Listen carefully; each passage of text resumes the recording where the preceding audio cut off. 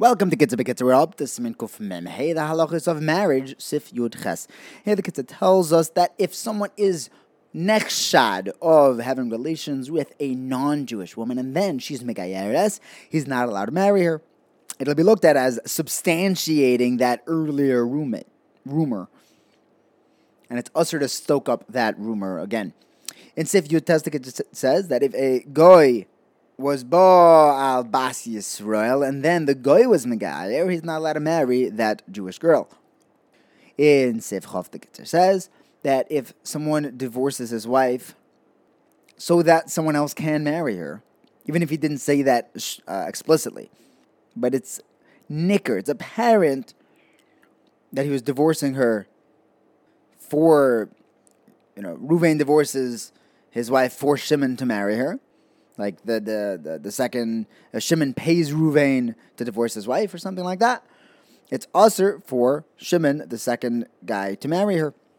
Sif Chav Aleph says that in any case where the Chachamim say it's usher to marry a woman, because of this chashash of that they had some usher relationship beforehand, that woman is not even allowed to live in the same mavoi as this man. These two people who are chosher and having an illicit relationship are not allowed to live in the same proximity. So machlek is how that applies exactly today. What's considered a mavoi distance. The Aruch HaShulchan says that if they are near each other, then they're more likely to actually succumb to their desires to do an avera. Sif Chol Beis, Rav Shlomo Gansvi tells us that if someone hears that his wife was mizaneh, which if true, she would be usher to him, even if it's not 100% certain, he has to ask a shaila if he's allowed to live in the same house as her, if he's allowed to be with her. In Sif Chav Gimel, it says that if a woman was divorced because of her pritzus, it is inappropriate for an Adam kosher to marry her.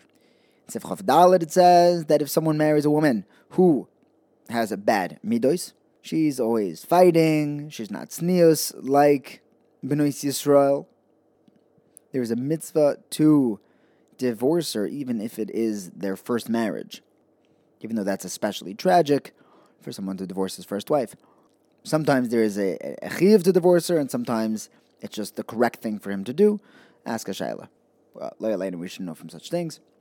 In Sif Chav Hey, the Kitzur tells us that there is a mitzvah midirabanan, that a person should marry off his sons and daughters when they are at a marriageable age, because if they wait too long, then as they get older, they'll be in danger of usher relationships or herhurim. And the pasuk says, "Ufakadeta novecha v'lo sechata." Be mindful of your home and not to have averis. So keep away your family members from averis.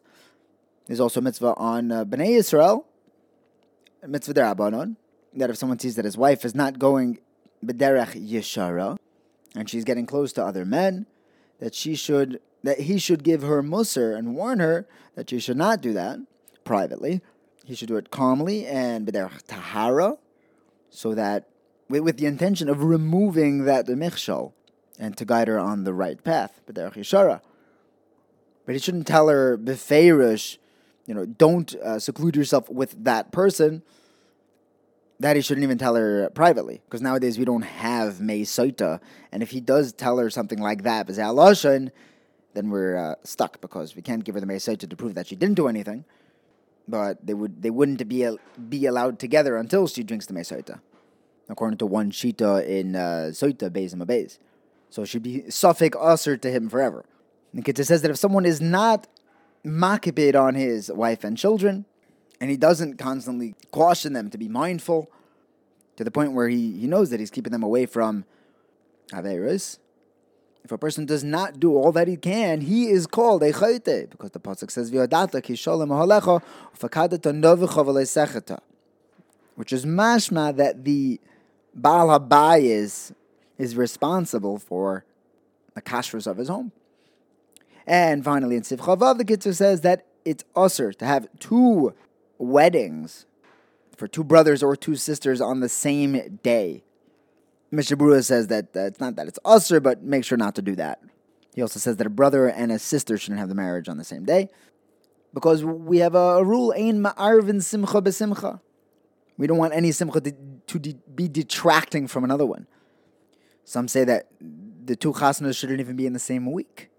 And that's what we have a raya from Yaakov Avinu, where the pasuk said, Ma'ale Shavua Zois, wait a week before marrying Leah, Rachel, the second sister. Thank you for learning with me. Have a wonderful day.